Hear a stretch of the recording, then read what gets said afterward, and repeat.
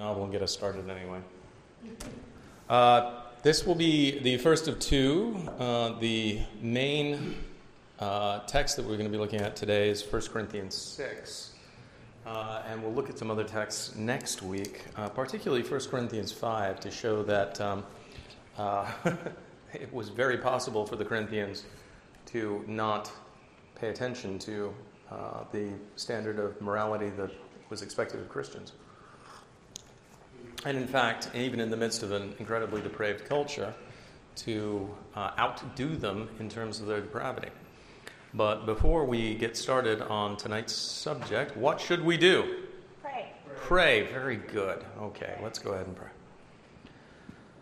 Almighty God, we are so thankful that you have not left us in the dark as to your will and your nature and your desire for us. We thank you that you've given us your word, which is a trustworthy, a faithful recording of your work in history. And also, it tells us how we are to live, how we are to worship you, and how we are to go about spreading the gospel. We are thankful, Lord, for the example of the past. Remind us that there truly is, your servant Solomon said, there is nothing new under the sun. What has been done before will be done again. And we know, Lord, that we have not invented anything really new, except in the technological realm. Oh, Lord, I do pray that you would help us, therefore, to learn from the example of Christians in the past and to apply it to our own day and age. We pray this in Jesus' holy name. Amen. All right. Well, we're going to be taking a look specifically. We've talked sort of this about this peripherally because we talked about marriage and divorce last week. But we're going to be talking about sexual sin and church discipline. And what I've tried to do is not to overload with content this time so that we can dismiss the kids early and then have longer to discuss ourselves and for them to discuss as well, to have those discussions that hopefully will produce growth in grace and will be as iron sharpening iron. Okay, what's that place there, just so we all know? Corinth, okay, this is the main thoroughfare in Corinth. In the background, you have the Acrocorinth, the great, the mountain and also castle, the redoubt for the city. Let's go to the next. All right, so what was this place famous for? What is it, first off? The Temple of Venus. Not the Temple of Venus. Athena. Not Athena. What? Aphrodite is correct, yes. So, between Venus and... it was a Greek city. They still called it by the name of the Greek goddess. No. Anyway, although the Roman pantheon did get to name the planets, so there were some advantages there. In any event, this place was famous for temple prostitutes. Thousands of temple prostitutes. That's right, male and female temple prostitutes. So going to Corinth was a debauched experience. Let's go to the next slide. We know of the cultic prostitution and sexual depravity of Corinth because of ancient writers. It was so famous that to Corinthianize was to debauch someone, and Corinth gained the same kind of reputation Paris had in the early 20th century and Vegas has today. As a general rule, most European cities have a debauched reputation these days, so Paris is not particularly special in that respect any longer. Moving to the next. However, much of that is the debauchery and so on, of Corinth, was cleaned up with the advent of Christianity. In other words, they went through a definite change in their morals and their mores. In the later Christian Empire, and it was a thoroughly different city by the time the Ottomans took over. That is the Ottoman Turks. What religion were they? Muslim. They were Muslim in 1458, and of course they ruled that section of the world for almost 400 years. So, next. To find out what Corinth looked like during the time of Paul, we'd need a wealthy Roman city frozen in time, and then we would need to remember this. This is very important. Even if we could find the wealthy Roman city that was frozen in time and take a look at the what was going on within that, we would have to remember that Corinth was worse. It was the most famous of the Roman cities for this for sexual depravity. So, do we have Roman cities frozen in time? Pompeii? Yes, we do. We've got two. Pompeii and Herculaneum, AD 79. These figures, I could have picked some even more sad ones. Do you know how they were formed, these figures here? Yes, Joy? They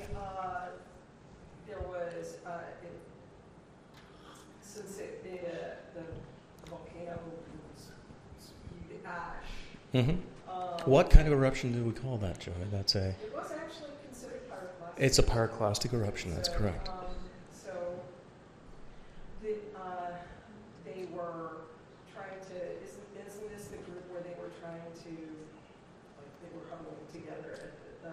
No, this is one of many. There's entire where families. They were in a building, if this is the one that I'm thinking of. They were inside a building Right. trying to huddle together. Right, so the people were covered in ash, and then what happened to their bodies?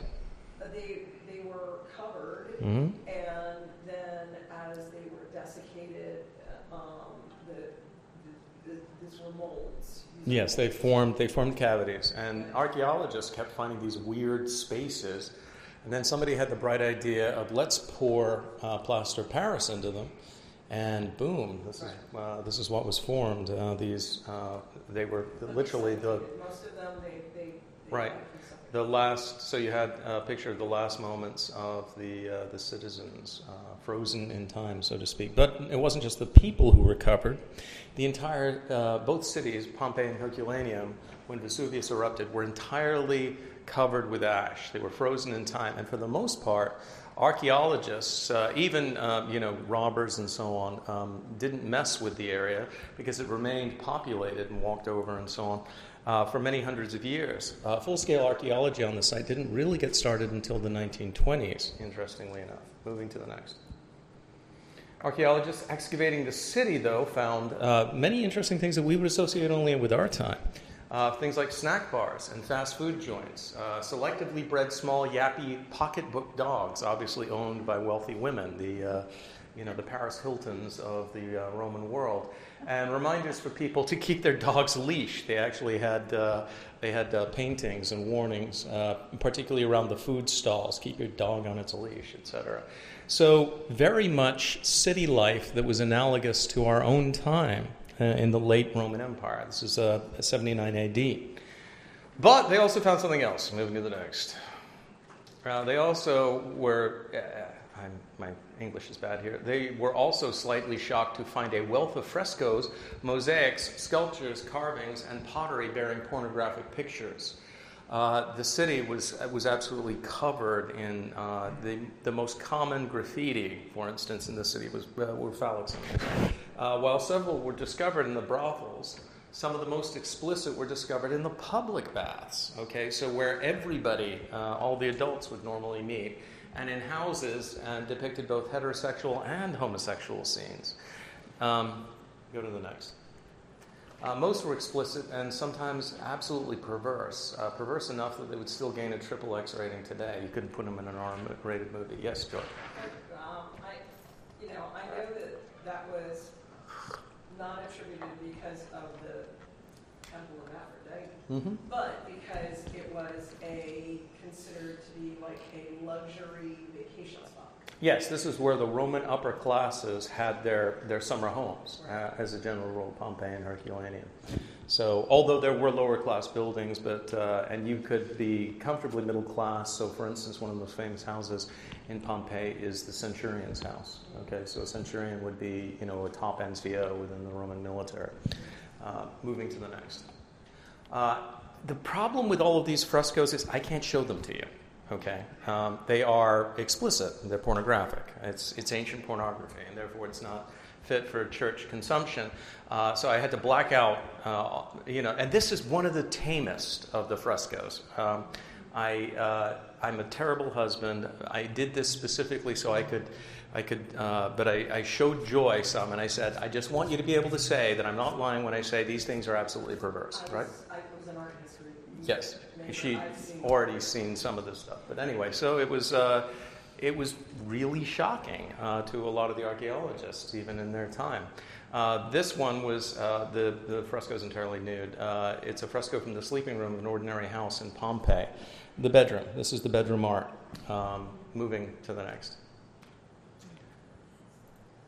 The important thing to remember is that the modern idea that ancients were all puritanical and that we were the first culture to discover things like promiscuity, pornography, homosexuality, transvestism, etc., is utter bunk. Okay, it is completely wrong.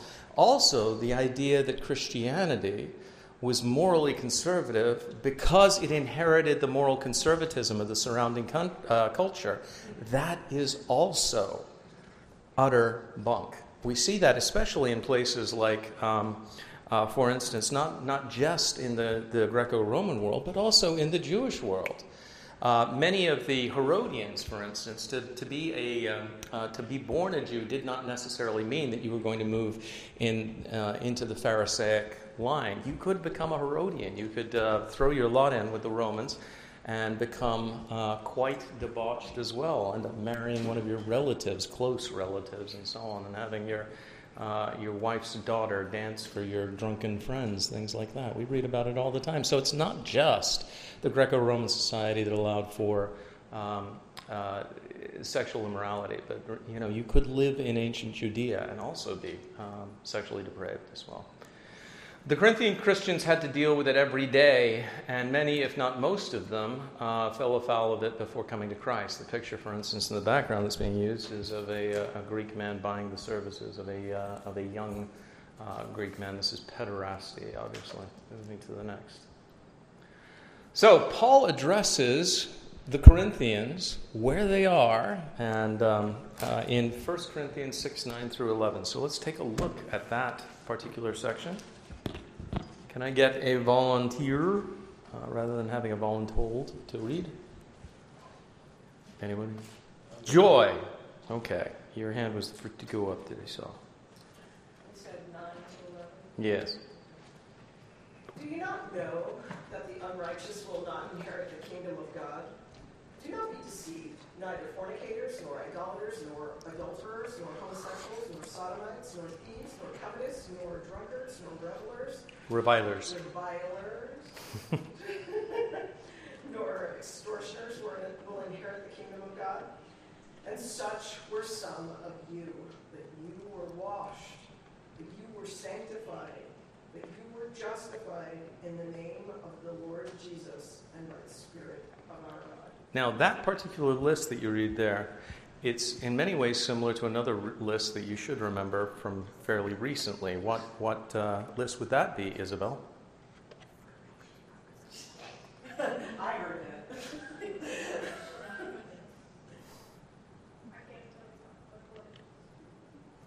Okay. Yes, Ty? Yes, the works of the flesh that we find in Galatians 5. That's correct. Okay, so if you will just turn 2 books ahead to Galatians 5. Yeah, there you go. Galatians 5:19. Now the works of the flesh are evident, which are adultery, fornication, uncleanness, lewdness, idolatry, sorcery, hatred, contentions, jealousies, outbursts of wrath, selfish ambitions, dissensions, heresies, envy, murder, drunkenness, revelries, and the like.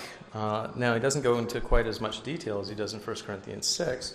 And notice that when he's talking to the Corinthians, he particularly pings what kind of sins? Sexual sins, right. So Paul speaks to the people of Corinth where they are, and particularly hits their reigning sins. Moving on, let's pick this section apart. Don't obviously change where you are in the Bible. We're going to continue talking this. Paul has listed just some of the sins contrary to the Christian walk and mark people who will not be going to heaven. All right? If this is your lifestyle, if this is the lifestyle you enjoy, the lifestyle that you think is good, are you on your way to heaven? No. All right. So, next. So, here's the question. Who is it that goes to heaven when they die? What? Okay. Ty says people who don't do those kind of things. Yes, Son? Those who belong to Christ Jesus have crucified the flesh with its passions and desires. Since we live by the Spirit, let us walk in step with the Spirit. Let us not become conceited, provoking and envying one another. So that is in Galatians 5, verses 24 through 26. Excellent. You went on from where we stopped, and you went to the works of the Spirit and talked about the way that we're crucified. But I'm going to give you a much shorter answer. What? The answer is sinners go to heaven, but redeemed sinners. Okay? Do me a favor and turn, if you will, to Mark chapter 2.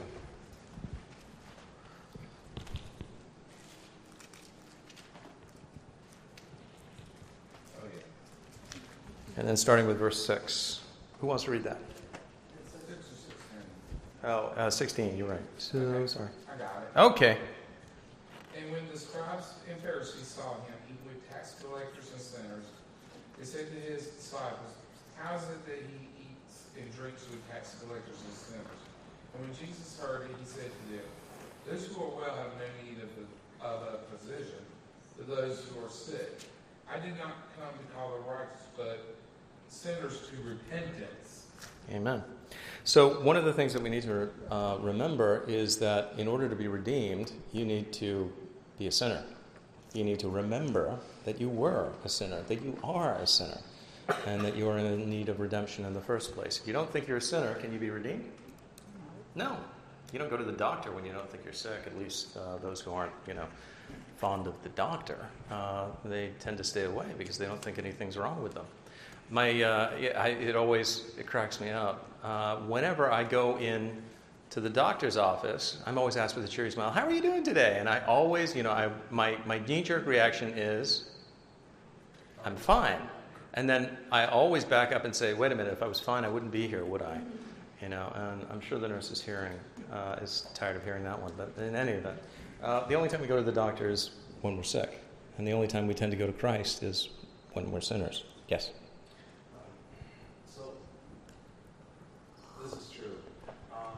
One of the things you might want to be careful, though, is, when people, this is something we discussed in the Mortification of Sin, that when people turn away from some sins, they stop doing practicing some sin, but they might do it in their own, based on their own works and such. So that's why in verse 11 of 1 Corinthians 6, one of the things it says, "And such were some of you, but you were washed, you were sanctified, but you were justified in the name of the Lord Jesus and by the Spirit of our God." We're going to get to the connection between justification and sanctification, and so moving to the next. David Jackman makes a good comment here. He says, "But the glory of the gospel is that the church is composed of redeemed sinners, people whose values at one time were exactly the opposite of those of the Lord Jesus, yet who have since experienced a change that is too wonderful to imagine." Those of you who are redeemed as adults know exactly what he's talking about. At one point you were completely opposed to the things of God and Christ, and then you were made into a follower of his. Let's go to the next. Note some of the things, though, that Paul points out to them in 1 Corinthians 6. The first is, "And such were some of you." Go to the next. Now, it is true that Paul says, after describing the sins of unrighteousness, that Paul says, "And such were some of you," not all of you. He doesn't say you were all, fornicators, adulterers, liars, and so on. Not every Corinthian was guilty of these particular sins, but Paul is not trying to say that only some members of the church used to be sinners. You understand that? He's speaking to a people who universally were sinners. Rather, he is saying that only some members of the church committed these particular sins. Only some members may have specialized in these particular sins, but that does not mean that they were not sinners themselves, right? Okay, moving to the next. Note the universality of the sin problem we have. Somebody look up Ephesians 2, 1 through 3, and somebody look up Romans 3, 10 through 12.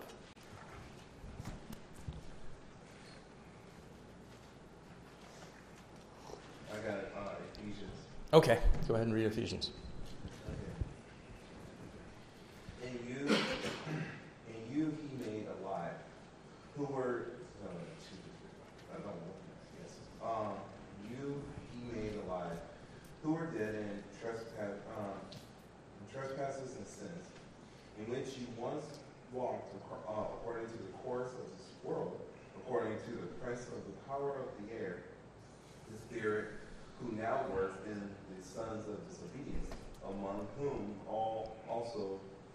we all once conducted ourselves in the lusts of our flesh, fulfilling the desires of the flesh and of the mind, and were by nature children of wrath, just as the others.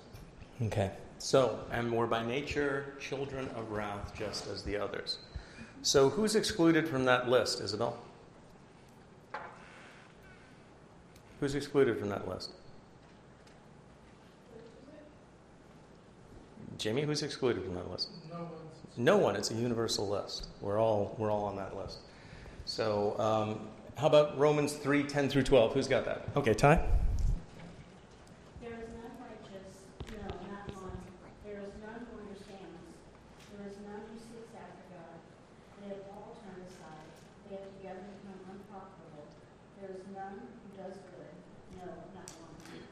Okay, so again, who's excluded from that list? No, not one. Okay, everybody is included in that. So we're all universally, by birth, as a matter of fact, born dead in our sins and trespasses. From the word go, we are all what, Graham? Sinners. Sinners. And therefore we're all in need of Salvation. we're all in need of salvation. And unless we have that salvation, what's going to happen to us? We're going to go to hell. That's right. But you will note that there's a relationship between the sins and the salvation. First off, we're all sinners before we become saved. Do the sins stop entirely at that point in time? No, they do not. But at the same time, if we are marked by those sins, what does it say about us? If those are the things that we spend all of our time doing, for instance, we're still living in our sins. So if somebody in Corinth said they were a Christian, but they looked exactly like their fellow Corinthians in every way, what would you say about that profession of faith? It's not a real profession of faith. It's in name only. They would be, I guess, Kenos, Christians in name only. Or Cenos, would it be? I don't know. In any event, moving on. So what made the difference, though? Did they leave Corinth? Did they get group therapy? Did they join Alcoholics Anonymous? Did they listen to Medicus Philippus? Can anybody translate Medicus Philippus by any chance? Dr. Phil. Yeah. So, Chang is the ancient version, obviously. What happened? What made the difference, though, in their lives? The what? Oprah. I didn't list Oprah. Oprah's. Oprah, it would be Oprah. Anyway.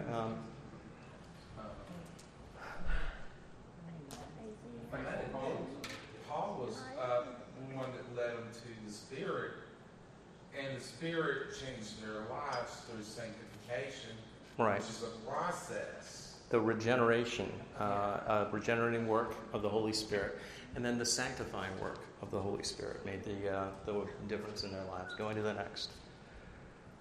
So Titus 3:1 through 7 spells this out. Somebody read it for me. Say what? Yeah, it's kind of exciting.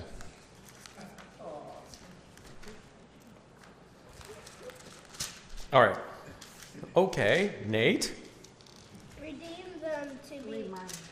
Remind them to be subject to rulers and authorities, to obey and to be ready for every good work, to speak evil of no one, to be peaceable, gentle, in showing all humility to all men.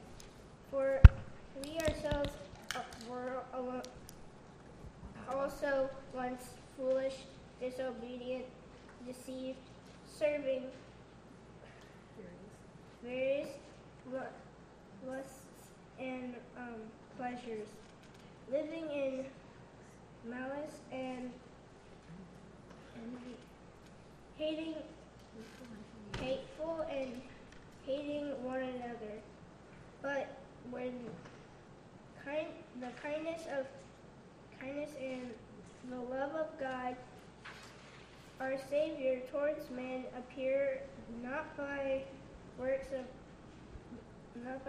righteousness which we have done, but according to His mercy, He saves us through the washing of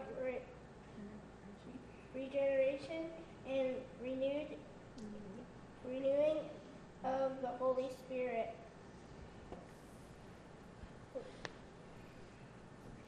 Got a breath? Oh, sorry. John, you want to finish it? Sure, I'll finish.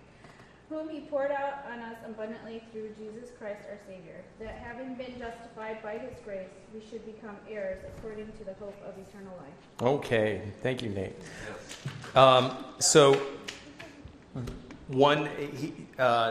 Paul says that we were once all what?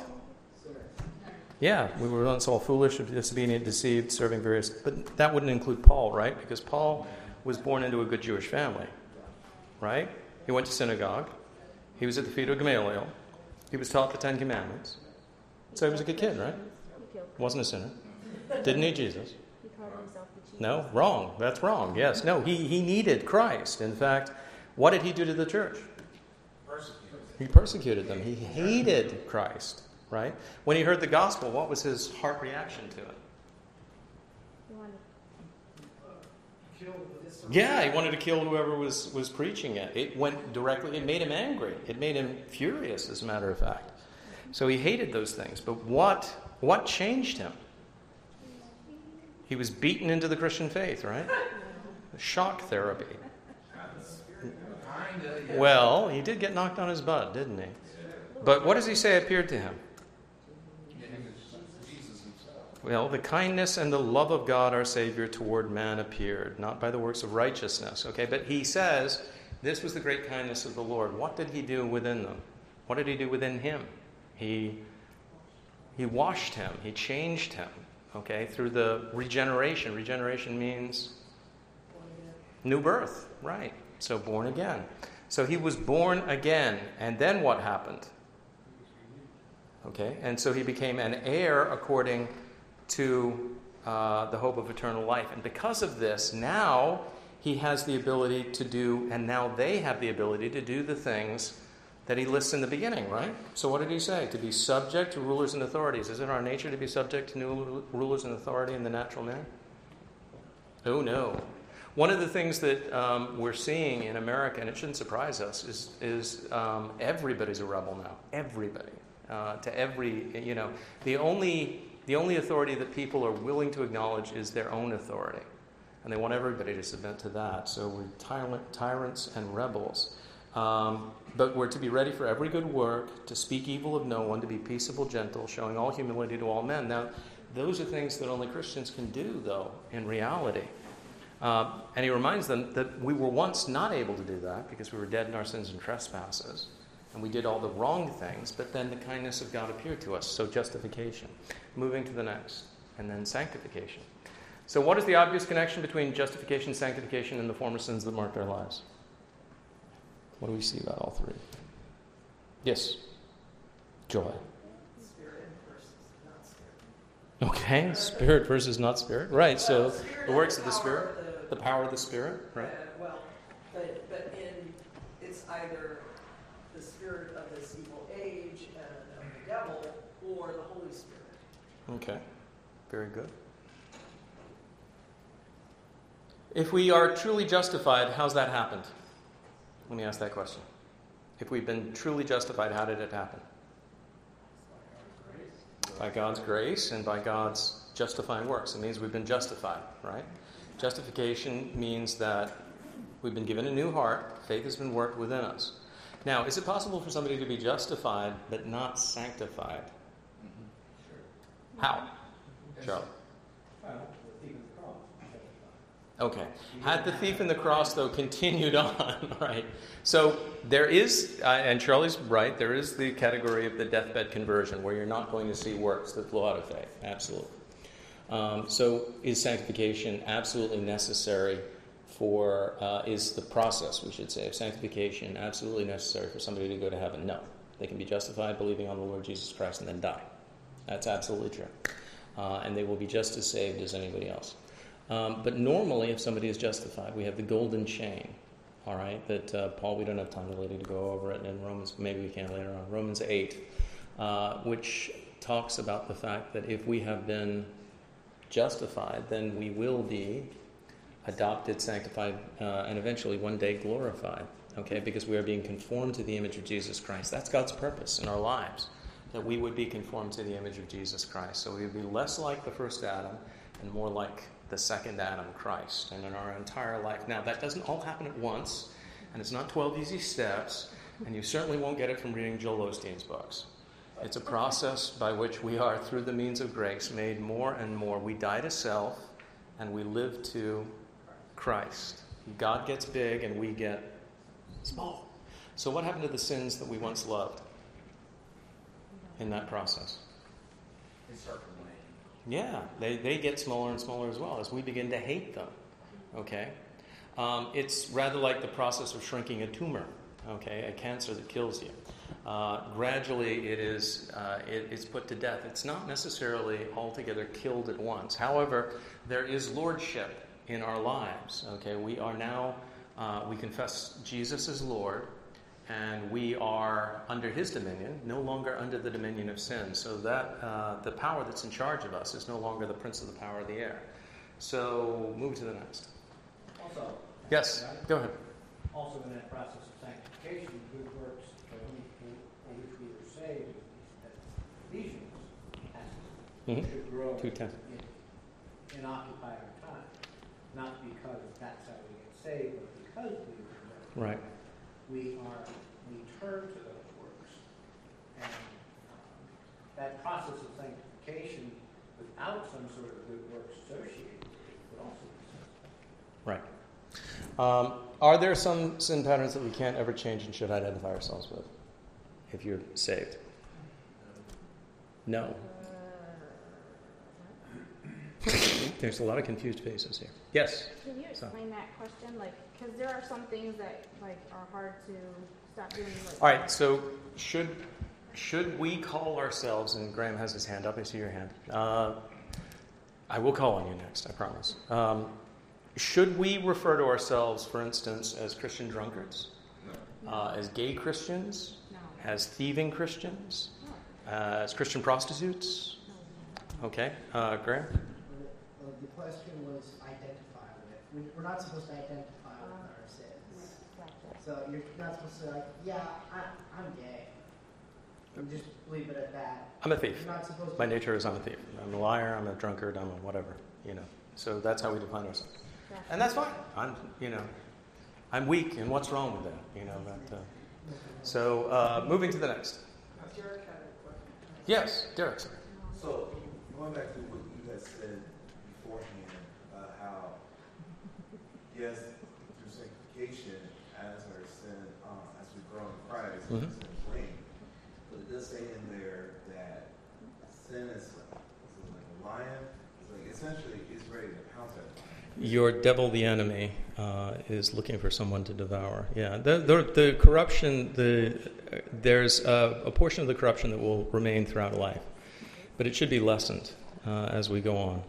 If there's never any lessening whatsoever in a person's sin, then usually the problem is there's no root, there's no principle, there's no sap, there's no Holy Spirit helping. And also that being said, like also as you were saying, it's not any new thing. So there are going to be people who dealt with a bosom sin for a long time that they'll still have urges or they'll still. In many cases, it will take, and sanctification is not the same rate. You get on. It's not like a course you take in 12 weeks, and everybody goes through it at the same rate and then graduates at the same time. Joy. Along with that, most of those verses have a means of grace, lest you fall into temptation. You watch and pray. There's a remedy. There's an opportunity for escape. There is direction. There is wisdom. There is it's not works so much as it is. This is God's mercy to give you these things to help you, and that's why we have the armor to fight. But if you don't put on the armor, you're out of water, kind of thing. Mm-hmm. It's meant for that purpose. Yeah, no, you are the moment you become a Christian, you're enlisted in the army of the Lord, and you begin the process of spiritual warfare. which doesn't involve flying planes into buildings. It involves fighting against the powers and principalities in this world. And by that we don't mean, those who are ruling in Washington or, Tehran or wherever. We mean ultimately fighting against the prince of the power of the air and the dominions and rulers of darkness. All right, but in the ancient church, they were very clear on this. This is the Didache, which was given to disciples. The teachings, these are the things you need to obey, and this is just a small bit of it. The second commandment, first commandment, it's not following the 10 commandments, but these are the commandments of the Didache. Grave sin forbidden. And the second commandment of the teaching, you shall not commit murder, you shall not commit adultery, you shall not commit pederasty, and that's another word for homosexual conduct. You shall not commit fornication, you shall not steal, you shall not practice magic, you shall not practice witchcraft, you shall not murder a child by abortion, nor kill that which is born. One of the things that you should notice is their sins are our sins. Okay, there's nothing new under the sun, and that the very fact that they were common within society was the reason why they were told that you must. They're not going to tell them to do things that aren't common within their society. So, and certainly they're not going to tell them not to do things that weren't sinful. So they set down in the negative. These are the things that won't mark you. Okay, any longer. These are the things where you break definitively with your society and you no longer practice them. So moving to the next. Meanwhile, in the modern church, okay, this was a book recently written by a minister within the PCA who identifies himself as a homosexual, says he is never going to change, it is impossible for him to change, and that all attempts to change homosexuals are vain and wrong-headed. So he wrote a book called Still Time to Care, What We Can Learn from the Church's Failed Attempt to Cure Homosexuality. He believes that no one who was, and he is a born that way guy, no one who is born with that particular sin or proclivities toward that particular sin has ever been changed. No one. Now the sad thing is, I have actually met, I engaged him online when he first began to get really vocal. After he came out with his article in Christianity Today, which begins with the words, "Bill, I'm gay." I said, I have actually met people who were born with homosexual inclinations and who lived in the life for a time, who are now Christians who no longer identify in that way, who have gotten married, who have moved on, or who are single, and not just single and continuously struggling against sinful urges. But what we are seeing, not just, and I just use the PCA as an example to show that this is not something that's alien to the Reformed world. What we are seeing at the moment is evangelicals are at the moment in the process of falling over to this and various other sins. The Southern Baptist Convention meeting of late, if you're theologically conservative, was holy mackerel awful. I mean, if they could have caved into more of the world's assumptions, I don't know how they would have done it, but it was fairly awful. And this is, like I said, this is just one example. There's nothing that was present within the Corinthian culture that isn't present within our culture, and nothing present within our culture that the church is not being asked to make concessions to. Now, obviously, the ancient Corinthian church, could they have made concessions to the culture? Absolutely, they could have done it across the board. But we're going to see that they did not, and Paul told them not to. Now, in doing that, they were being, what do we call that? When you go against the culture, you're being countercultural. Okay. Now, we used to think that the counterculturals were the guys in the VW buses who smoked weed, dressed like hippies, and followed the dead around the United States. That is not countercultural at the moment.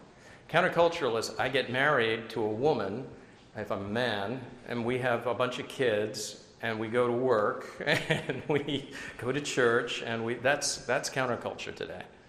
So that was also countercultural back in the time of the Corinthians. All right? Now, the next question is really I think it's a discussion question comes up, the big one? Okay. This is, yes, go ahead. I'm going to be dismissing the kids, is the issue.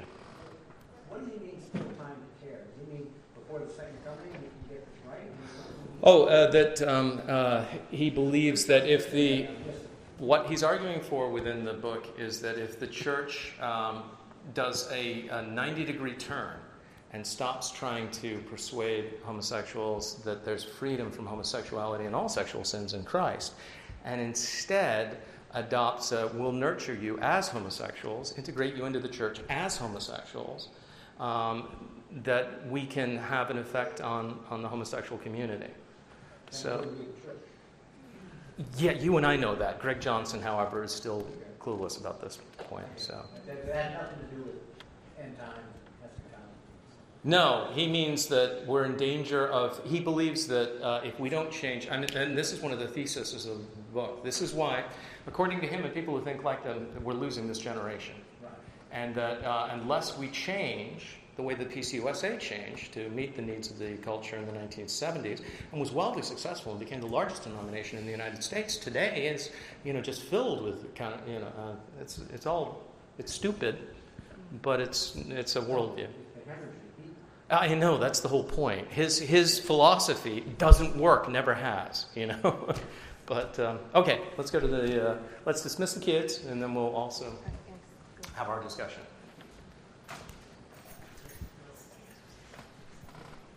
Goodbye, children.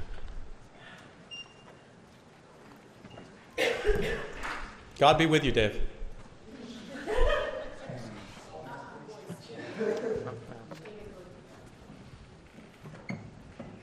All right.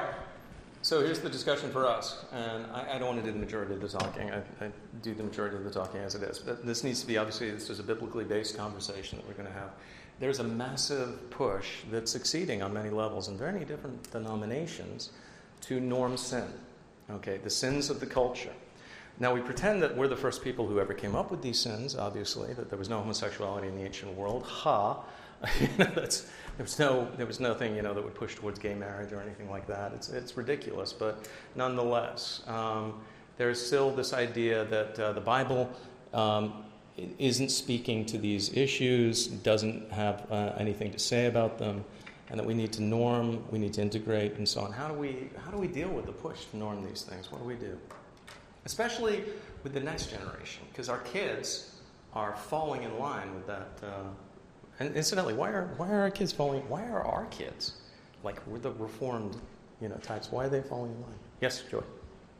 Well, I think I'm in agreement with the fact that there is I think that there's a reason that there's was it a 1,000% increase in people identifying as something. So, and the reason why is because they're looking for community and acceptance, and that community and acceptance it's a very heady experience for somebody to accept you as you are. The difficulty is that we are people who are called to accept people the way they are, but we are not called to accept them to not be conformed to Christ eventually. You know what I mean? Like there's always going to be the challenge of saying, I love you, God has made you this way, you are here for a reason, but you're doing things that you cannot continue in and still be conformed to the image of Christ.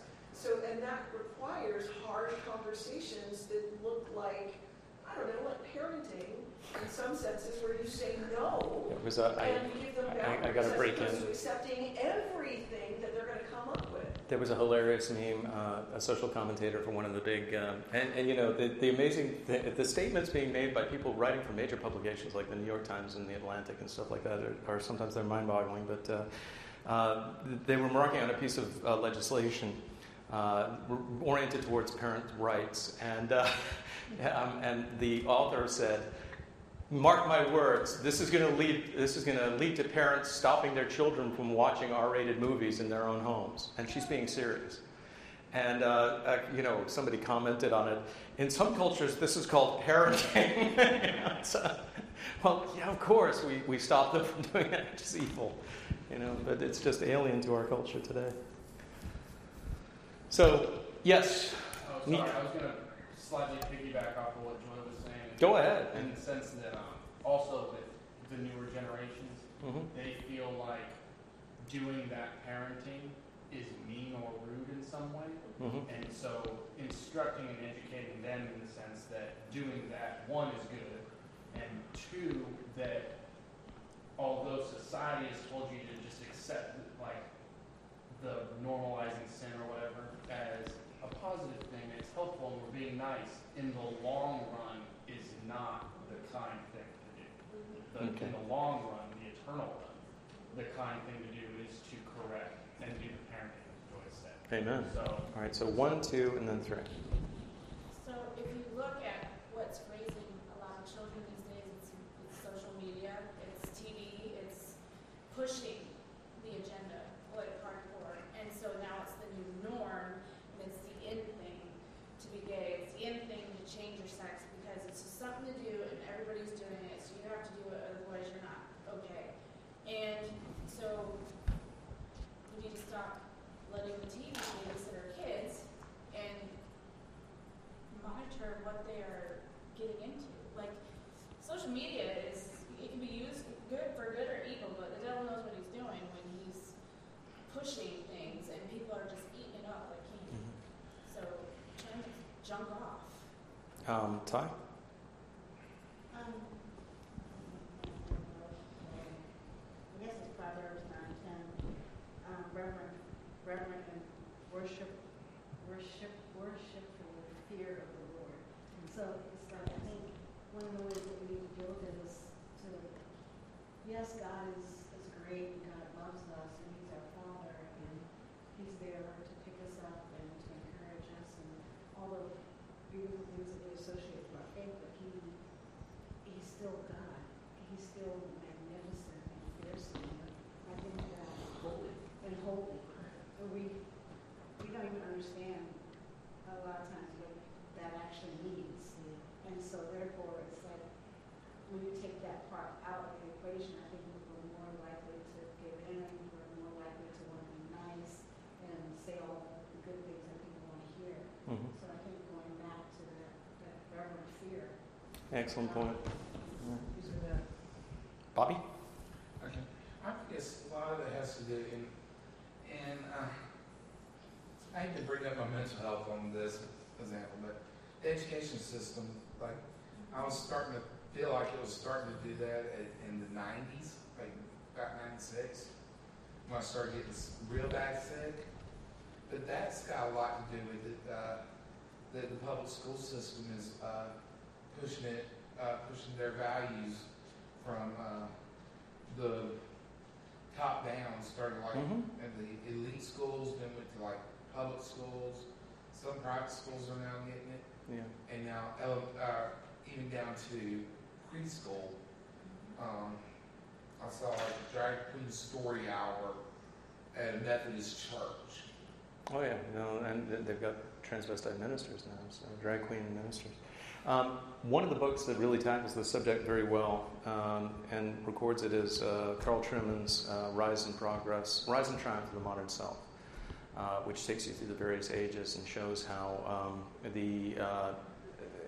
we now are, as a result of years of secular philosophy, particularly going back to Freud, we have this idea of the self as central to all things, and that we make ourselves. You know, there's a lot of French existentialism and ideas involved in this, and it breeds narcissism. Now, it was interesting. Son, you mentioned TV, but the average kid these days is not watching TV. They're watching TikTok. They're watching the 2 or 3 minute video, which also destroys their attention span completely. And the devil, as you said, knows what he's doing.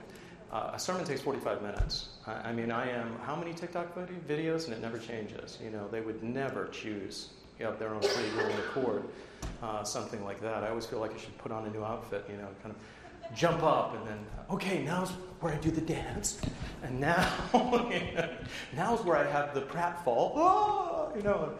Stuff like that. If I wanted to try to actually keep their attention for any period of time, I would have to go through a constant cycle of TikTok videos. But most of them are centered on self. It's narcissism. I mean, one of the most disgusting things that I've ever seen in my entire life. And it wasn't disgusting because it was sexually explicit or violent or anything like that. It was a mother in a NICU Her baby has what do they call it when the disease is inherited? I'm losing words.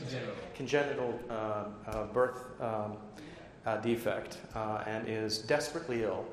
She kisses the baby, puts it down, and then she moves to the side and does in the NICU her dance, her TikTok dance, and everybody's like, "You're a monster,"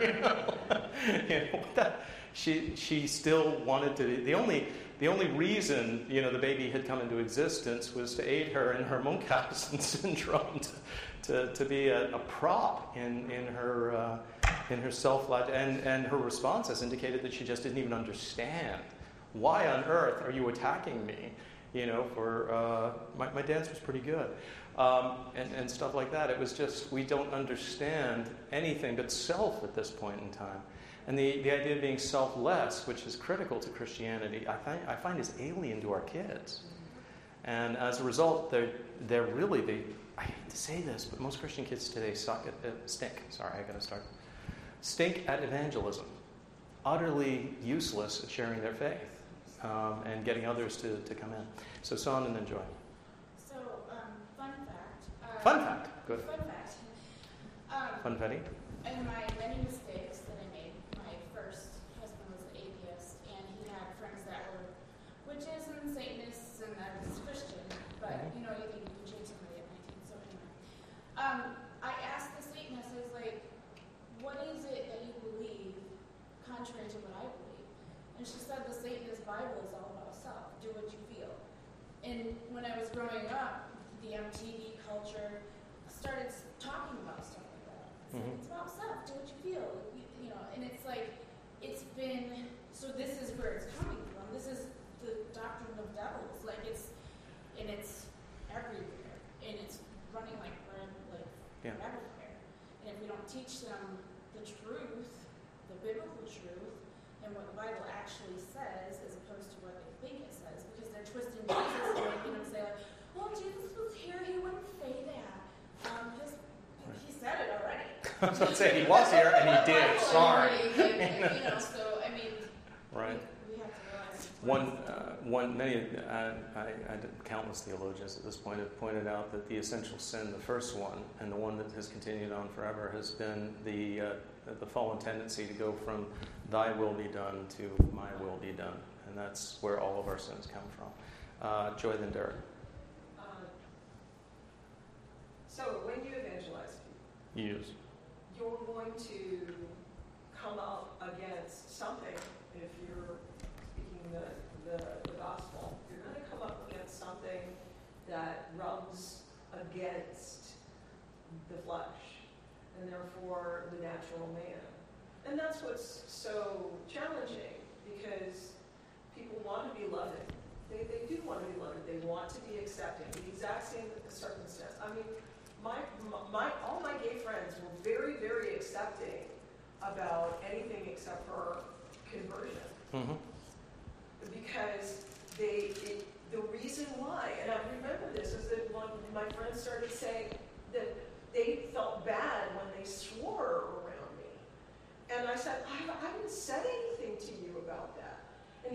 But they knew, so they felt judged, and they didn't want to feel bad. The whole idea of taking all the things out of life that make you feel bad is a pretty common story, and everybody wants it to go easily. But the problem is that nobody gets better at much of anything except for dying if they keep themselves from never pushing themselves through hardship of some sort, right?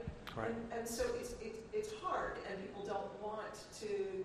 I mean, I understand. I don't want people to hate me as well. I don't want people to, I don't want to make people unhappy. But it's inevitable.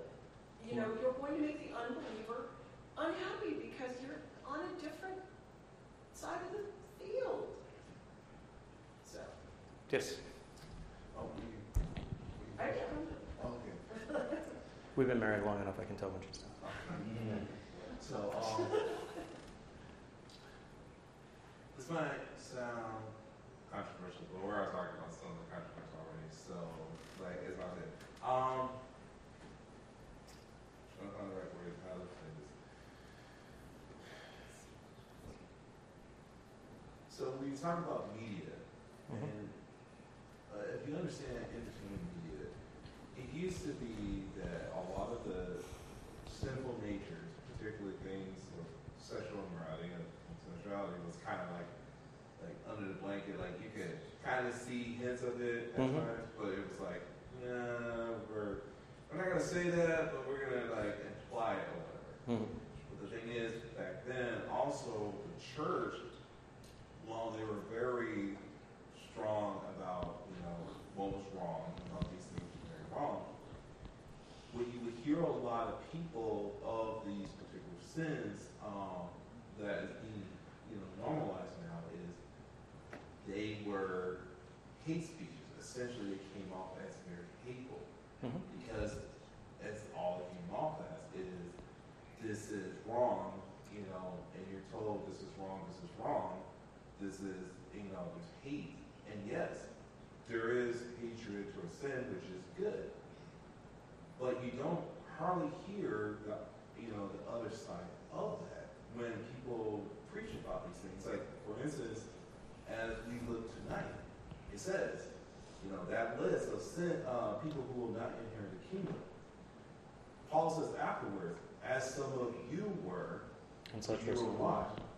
So the thing is, there's this way of how it's preached that it wasn't really doing that. It wasn't bringing that up that this is wrong, but you can't turn away from this. You can be, you essentially can be saved from this. Whereas now, it's kind of the opposite. Now, entertainment is very open. Like, we're talking about with social media, I'm not joking, like, I started up Twitter again, and one of the first things you see is, like, something sexual, like, whoa, what? And that's like, and YouTube, almost all their commercials is essentially, sexualized as such. And social, again, all these things, we have Pride Month now. But whereas the church, they started going the opposite of, okay, now we're going to be hush-hush. They're doing the opposite, like, of what they did back then. Now we're going to say this is wrong, but we're not going to directly say it's wrong. Like, it's okay. You get what I'm saying? It's almost like, all the sins are out of the closet, and Christianity has gone into the closet, Bobby? And I was putting my hand down because I just forgot what I was going to say. Oh, okay. All right. Sorry about that. No problem. So. Oh, I just remembered it. Okay. Let Jamie go first. Jamie. Well, the question on the overhead, how do we deal with it? Of course, the norm sins in the church. I think first we have to pray for our own church and for the wider church. And that's probably the most important thing. The second thing is we have to be, to steel ourselves, to stand up for the truth when someone asks us, whether it be at a Christmas party or wherever, people ask about this, homosexuality or transgenderism. What do you think about it? You need to say the Bible teaches it was sin. And there's good chance they won't like to hear it, but you've got to stand up for that. Then, of course, we, as in our own church, we have to stand for it as well. It may come a time where if the wider Christian church really does go wobbly on it, it's going to be harder, perhaps from a legal perspective, for us to, if our culture sees the church accepting it, a lot of churches accepting it, but some churches not accepting it, they're going to associate accepting it with the wider church, Christian community. So probably some negative legal ramifications that we haven't had to endure yet could be in our future because of that. Oh yeah. And so we have to steel ourselves against it, be willing to suffer whatever those ramifications are, and stay firm, and know that persecution doesn't last forever. And God uses it for good. Bobby, I will get to you. Just wanted to say one thing, then I'll give you the last word, Bobby. In answering the question, I do want to give us at least some answer to the question. The answer to the question is given in Matthew 28 in the Great Commission, and it's given in 1 Corinthians and 2 Corinthians and Galatians and Ephesians and Philippians and so on. All of these were cultures that were dealing with exactly the same pressures that we're dealing with at this point in time. What did they do? They preached the Word of God. They preached law and gospel. They let the world be the world and the church be the church, and they understood that we don't bring the church, or rather the world, into the church. Okay, rather we save men out of the world and incorporate them into the assembly of God. So they stuck to the Word of God, and they preached that, and they understood. And this is something that we've got to get a firm hold on now. Persecution is the norm for Christians. We are the offscourings. Jesus was not kidding. He wasn't even joking slightly when he said, if they hated me, they're going to hate you. The disciple is not greater than the master. Okay? Get used to it. And after a while, you're like, oh yeah, you hate me. I know you hate me. That's okay. I'm not going to hate you, and I'm going to love you. And I'm going to preach the gospel to you. And you're going to be mean to me, you're going to throw me in jail, you might even kill me or beat me to a pulp, and so on. You know, they did the same thing with my master. When he loved the world, they killed him. So get used to it, and that's what following Christ is about. And it's not about this world, this moment. We need to also get used to the idea of pilgrims and sojourners. Okay, we're passing through. This world is not your home. Okay? And this world is coming to an end. This present evil age comes to an end, as Jamie said. Therefore, persecution isn't forever. There's a day coming when all of it will be burned up and rolled up like a scroll. Okay, Bobby, you had something you wanted to say. Okay. One thing that might make it a little harder is some of these hardcore sects. Mm-hmm. For lack of a better word. Amen. Probably most of you have heard of Westboro Baptist Church. Yeah, they're so small, though, these days. That's one of the... the Westboro... There's some other ones there.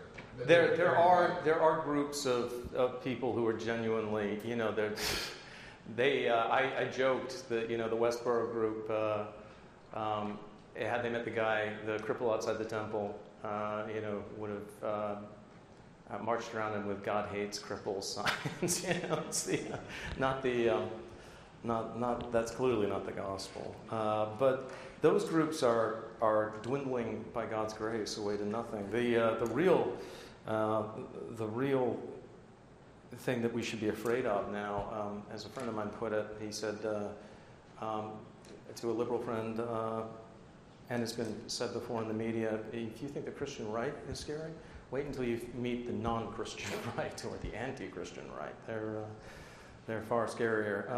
Once Christianity is off the table in our culture entirely, and do what thou wilt shall be the whole of the law, to summarize, the Aleister Crowley motto that Satanists have adopted as theirs. Things get very dark very quickly. That's where you get fascism and communism and all those. That's where the death count gets into the mega area. So, but we know our calling.